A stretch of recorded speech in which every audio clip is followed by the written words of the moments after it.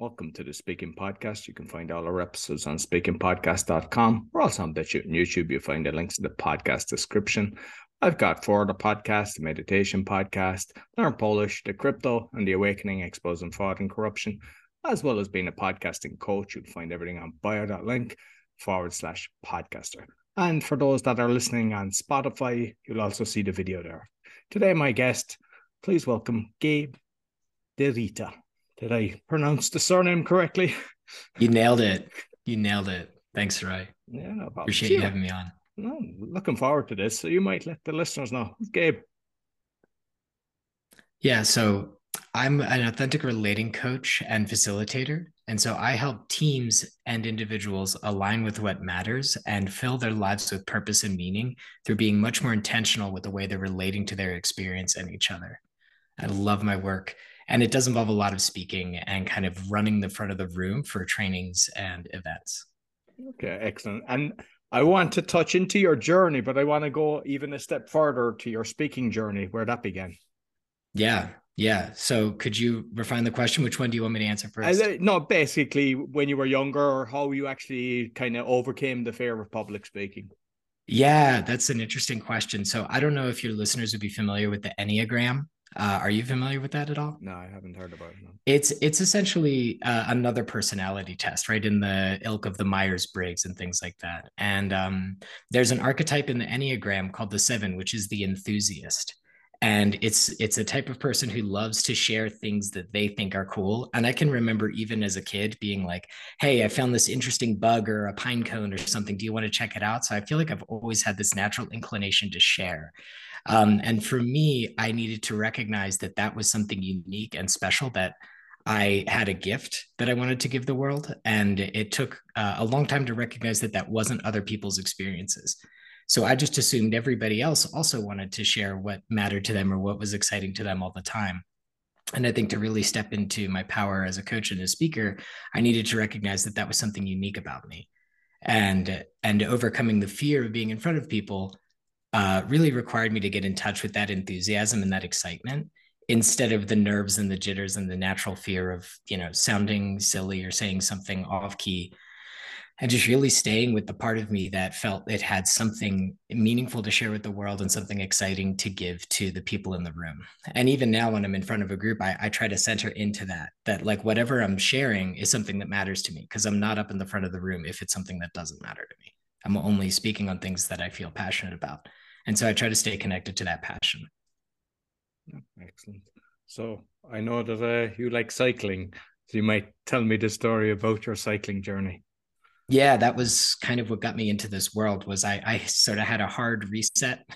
And I don't think everybody needs to go as dramatically as I did, but I quit my job. I separated from a partner of 8 years and moved onto my bicycle in 2018. And I was working in the tech industry in San Francisco. So kind of the classic golden handcuff scenario, like you can never leave or you're ruined. And I sort of rolled the dice and knew that I needed to do something that was more purposeful and meaningful for me.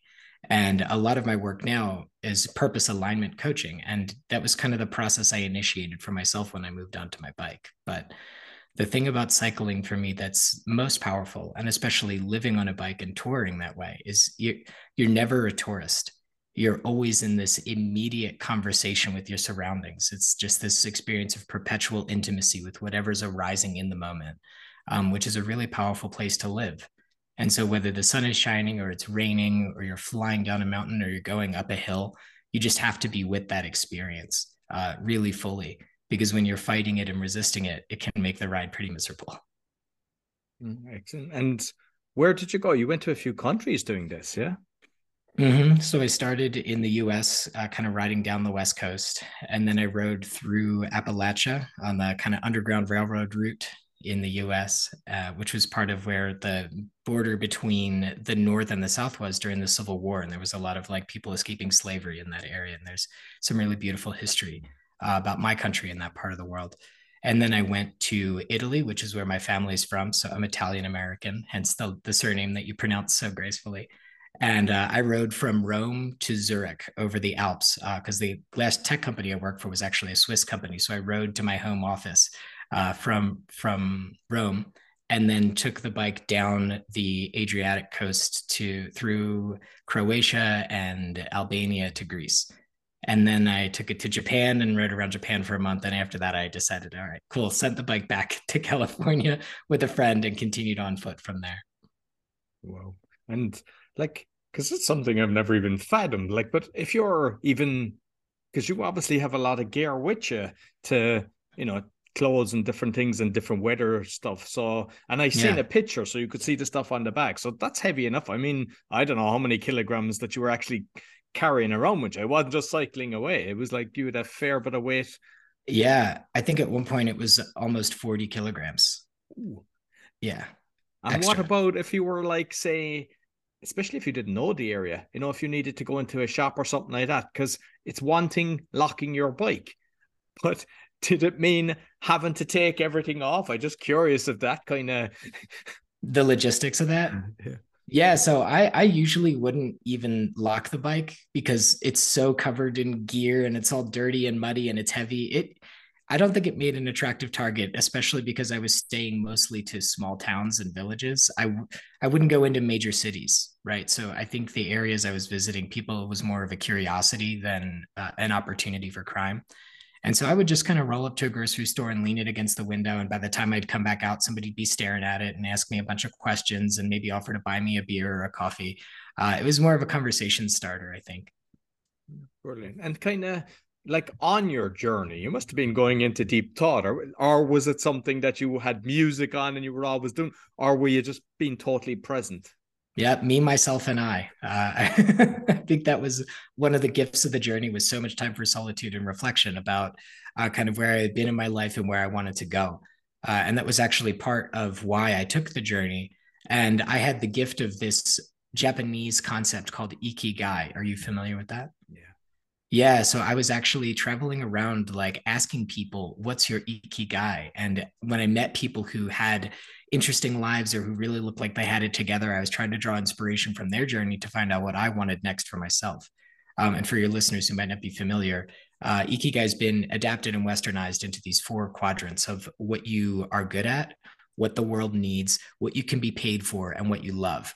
And I realized in my life, I was really only living for what I could be paid for. And I needed to do more of what I love and more of what the world needed. And so that journey was actually part of answering that question for myself. So I spent a lot of time thinking about that and really just kind of asking people I met along the journey what inspired and moved them to a life of meaning.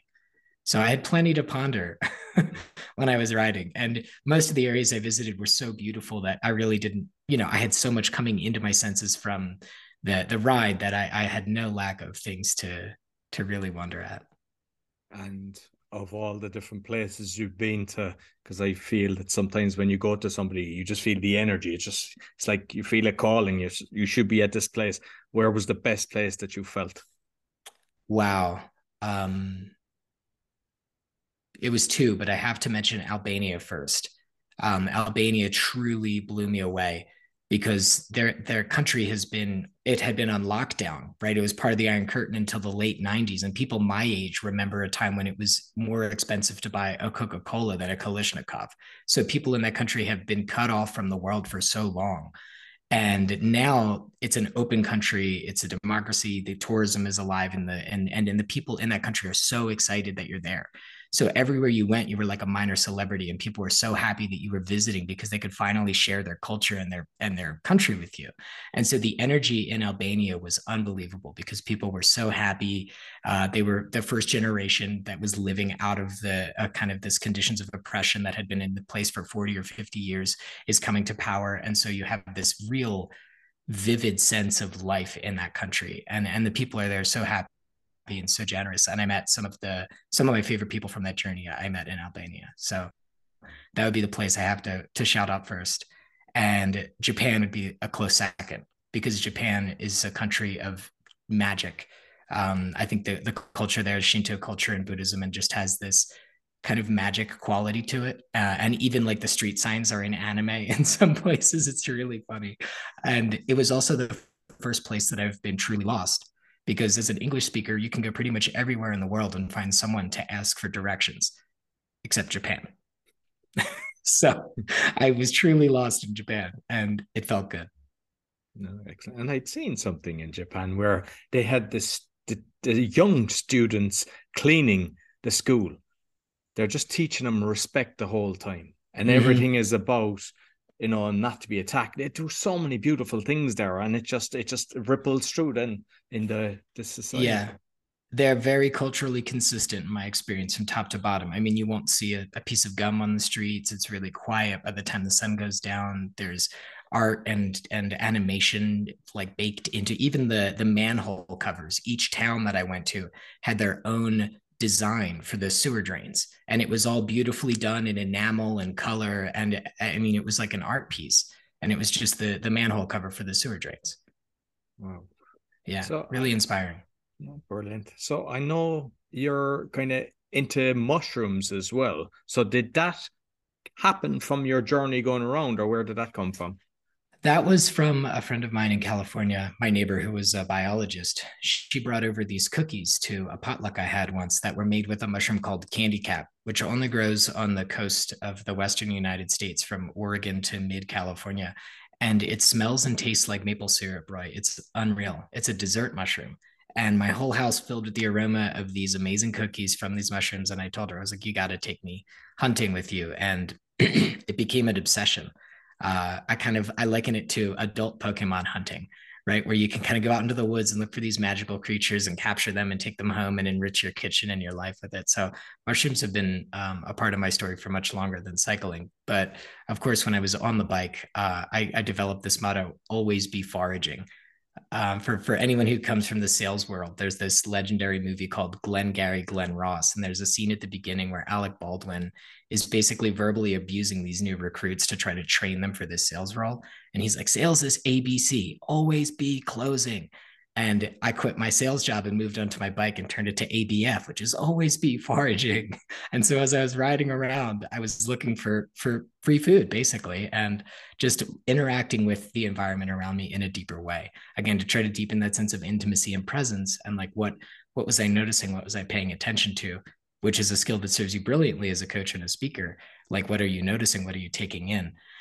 That's what I was doing as I was riding around and looking for mushrooms on the ground.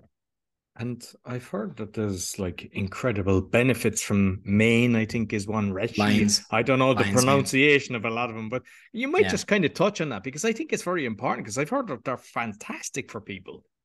Yeah, lion's mane has some interesting properties. In several studies, it's shown to regenerate the myelin on your neurons. So that's what connects the dendrites between the neurons in your brain, those little webs. It reinforces the sheath on those. So they have some data that it increases memory and cognition support. And reishi's been used for thousands of years in Chinese medicine, and the West is just catching on to it. It's just a really powerful antioxidant, helps your kidneys and your liver. I'm far from an expert on the topic. I'm really just kind of an armchair mycologist. So, there's tons of amazing information out there on the benefit of these things, but they're really fun to grow. They're really fun to harvest, and that's for me why I mostly do it. I just enjoy an excuse to be outside and interact with the forest around my home, and all the medical benefits come secondary for me. And I think like you do retreats as well regarding is it connected with mushrooms or just a retreat in general? Uh, I'll do I do both actually. Some of the workshops and retreats I do are really around these authentic relating tools and communication techniques to help people be better at relating to themselves and each other in their lives. And then a few of the retreats I run do involve the use of sacred and psychedelic mushrooms to help facilitate that process. So we may have a week long experience where we're learning these practices and we're engaging with them together, and maybe at the capstone at the end, invite folks to take a small journey to really kind of deepen and integrate the learning through using psychedelics to open up their experience at a deeper level. And is it better, especially for those that haven't tried it kind of microdosing first to just kind of, put their toe in the water? Because Mm, I know similar with kind of deep breath work, it can release traumas that you kind of perhaps suppress them or unaware of something that might have happened in childhood. it can. And in my experience at least, microdosing to test the waters, as you said, doesn't really make those bigger journeys any less intense or scary, because there's really a non-linear relationship between a lower dose and a higher dose of psychedelic mushrooms. It's not like, one beer is half of two beers. It doesn't really work like that. So I think, if you're going to go in for a bigger journey and address some of that stuff, you have to prepare for it in other ways other than just taking smaller doses of your active mushroom, because it's actually going to reduce your tolerance for it too. So that's not the approach I would take. I think the best way to do that would be to really work with somebody who does integration coaching, or find some community around it, either through online integration circles or through a local community. Really read up and do some research on what you want from that journey, and seek support if you're concerned that something might arise that's going to be difficult to deal with. Because it can be really powerful, and it is a good idea not to do it alone, and to find a supportive community and professionals to help with that. Yeah, no, I totally agree with that. Yeah, and with the coaching, then I see, I forget what they are. You've got CPCC and PCC. You might let me know what the different certifications are. Yeah, everybody loves a good obscure acronym, right? Just put some fancy letters after you name. You'll sound professional. Certified Professional Coactive Coach is CPCC, and that's from the Coactive Institute, which is based in San Rafael, California.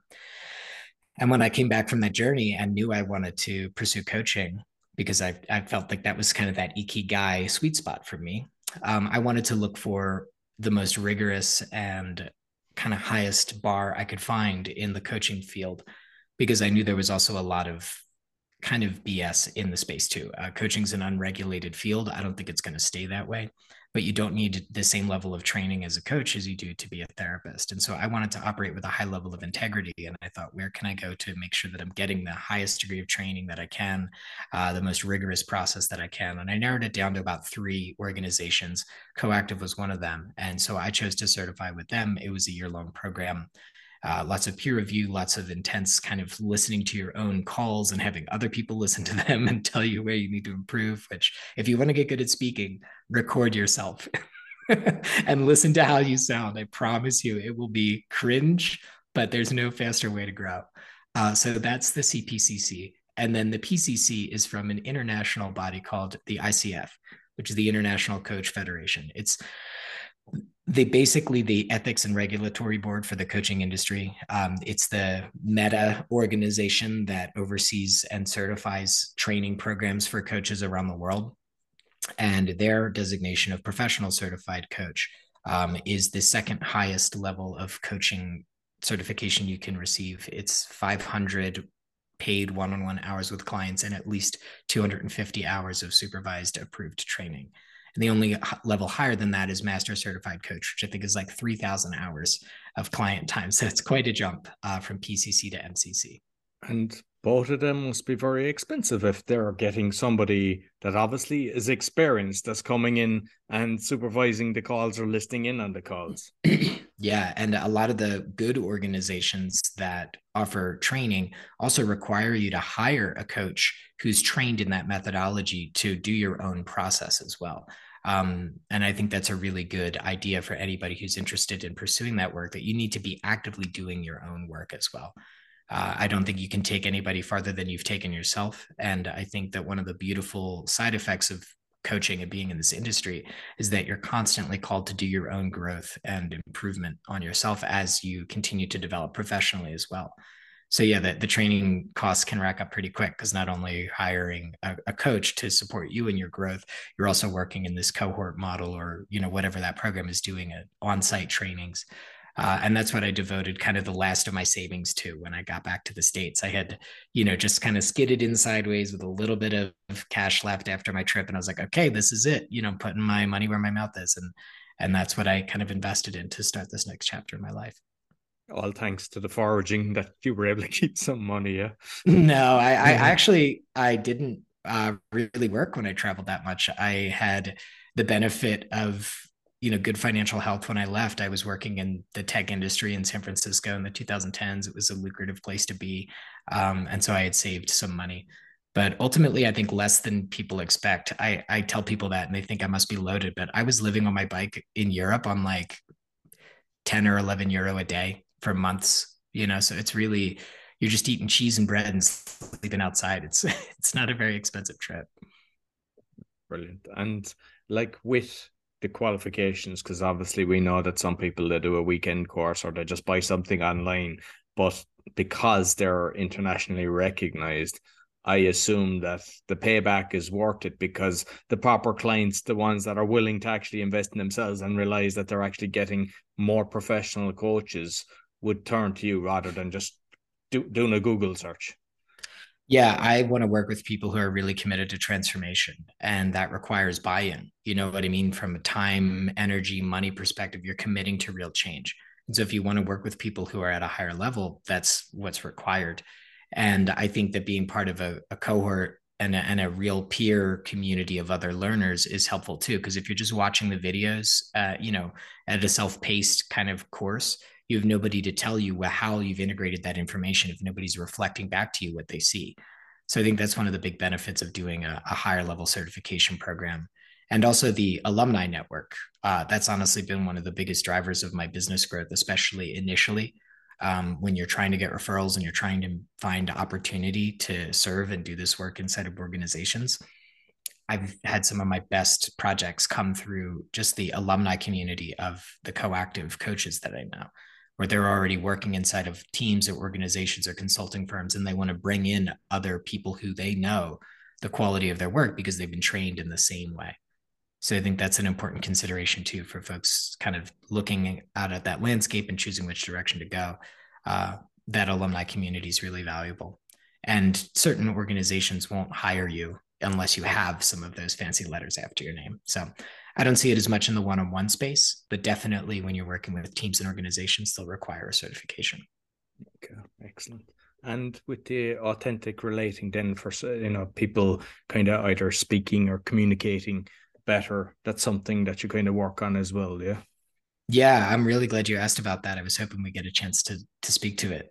So this authentic relating practices, they're one of the most useful frameworks I've found in my 4 years as a coach, just kind of being obsessed with professional development, right? This is definitely one of the stickiest things I've found.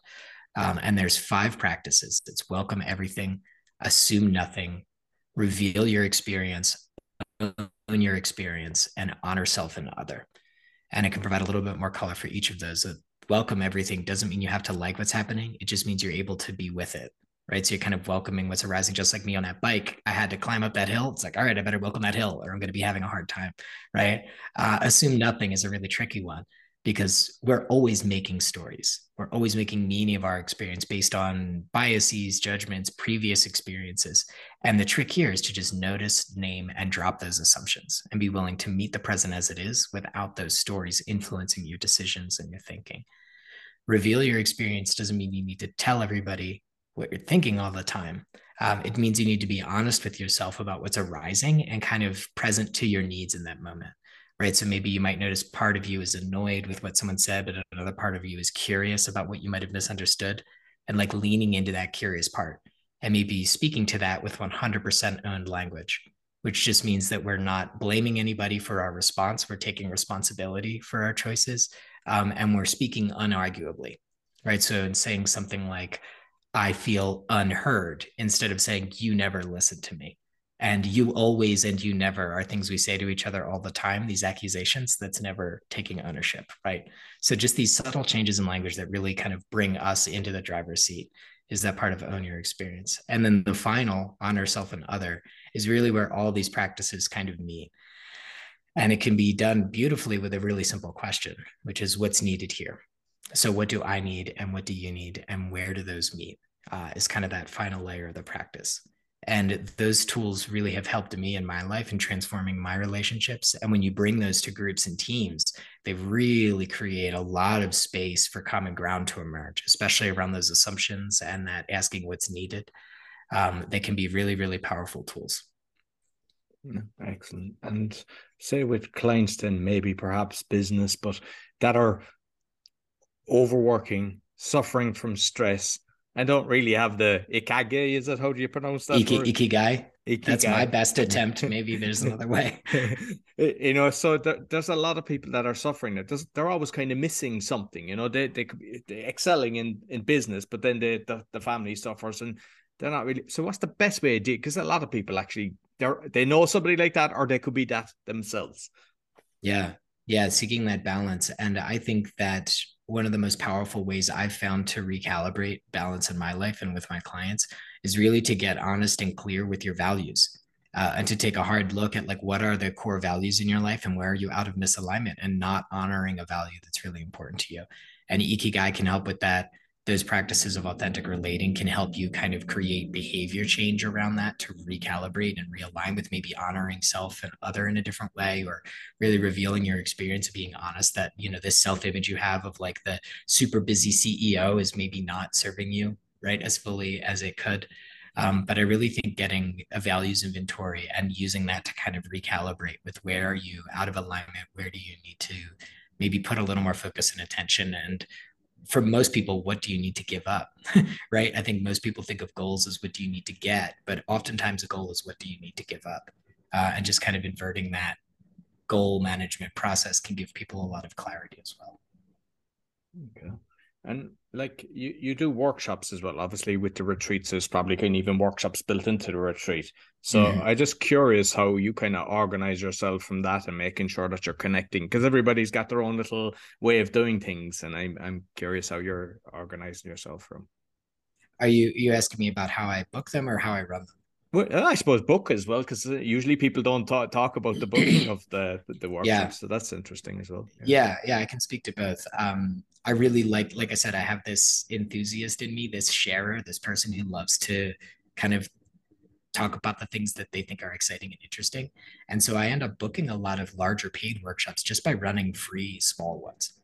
So I'll find either like a co-working space or a community group or a professional interest group and offer them a free training. Say, hey, I have these cool skills and tools. Maybe it's about resolving conflict or building resilience or just being better humans to each other. And I'll run a little mini workshop. And then, if anyone in the audience is moved or excited by it, they'll contact me to maybe do a bigger project around it. And I do those online and in person. And I found that that's led to a lot of really great opportunity for me because it's relationship based. And that's really how I've built my business. I don't use a lot of social media. I try to meet people and share with them as a way to really drive connections and value. And when I'm in the workshops, I really like to keep it participant driven. So I'm a big fan of experiential learning and play. I learned from some really smart behavioral science researchers that the brain actually learns better in the presence of dopamine. And dopamine is a chemical that we kind of floods our brain when we're enjoying something. And so if we're enjoying it, it's actually stickier. The retention is higher.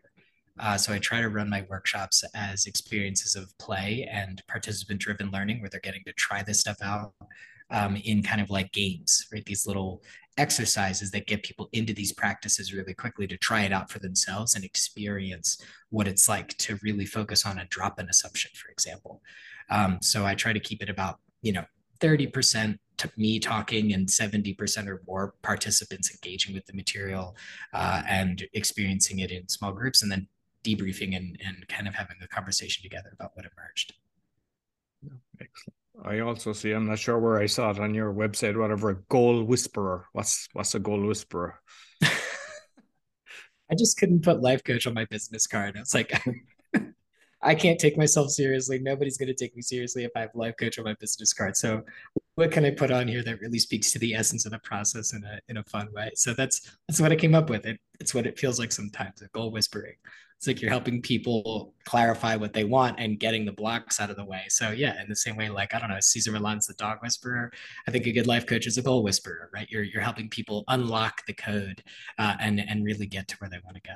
So I've also value humor, right? So I thought it would be a fun way to start a conversation, right? As playing out right here. Exactly. Yeah, I just couldn't stand life coach on my business card. I was like, that's dumb. I can't do that.